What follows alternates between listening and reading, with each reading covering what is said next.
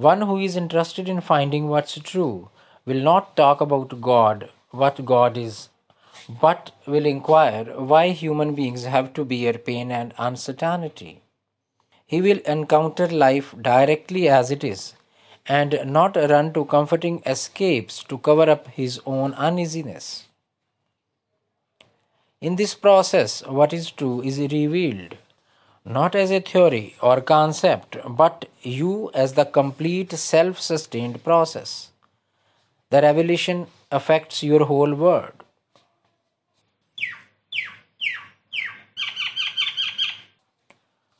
Modern man is stuck up in seeking relief offered by entertainments, holidays, intoxications, religious, spiritual ideas, activities to cover up the discomfort generated by compulsion of work and discomfort generated by irritating, disliked situations.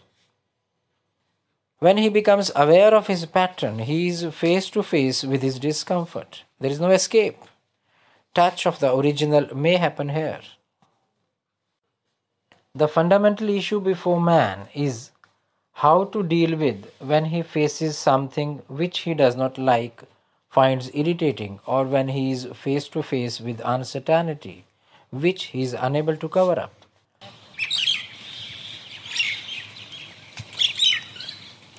Unless one faces this predicament, he cannot find what's true. He goes on adjusting himself with ideas, explanations, including about God and so on. Can one see that all disliking, irritation, uncertainty is psychological discomfort if it is not immediate physical danger?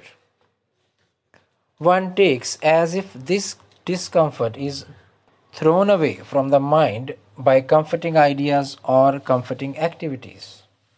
Can one close this escape route?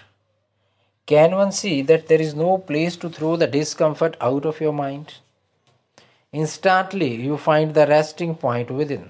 Awakening has happened. What is true is revealed. Things do not happen as you wish. Thoughts, apprehensions do come to your mind, which you do not like. It means the wishing entity is not in control. To see that we do not have control over our life situations, our own limitations, fragilities, is not to lose our power, but to instantly connect to the source of life. There is opening up to the limitless with this acknowledgement.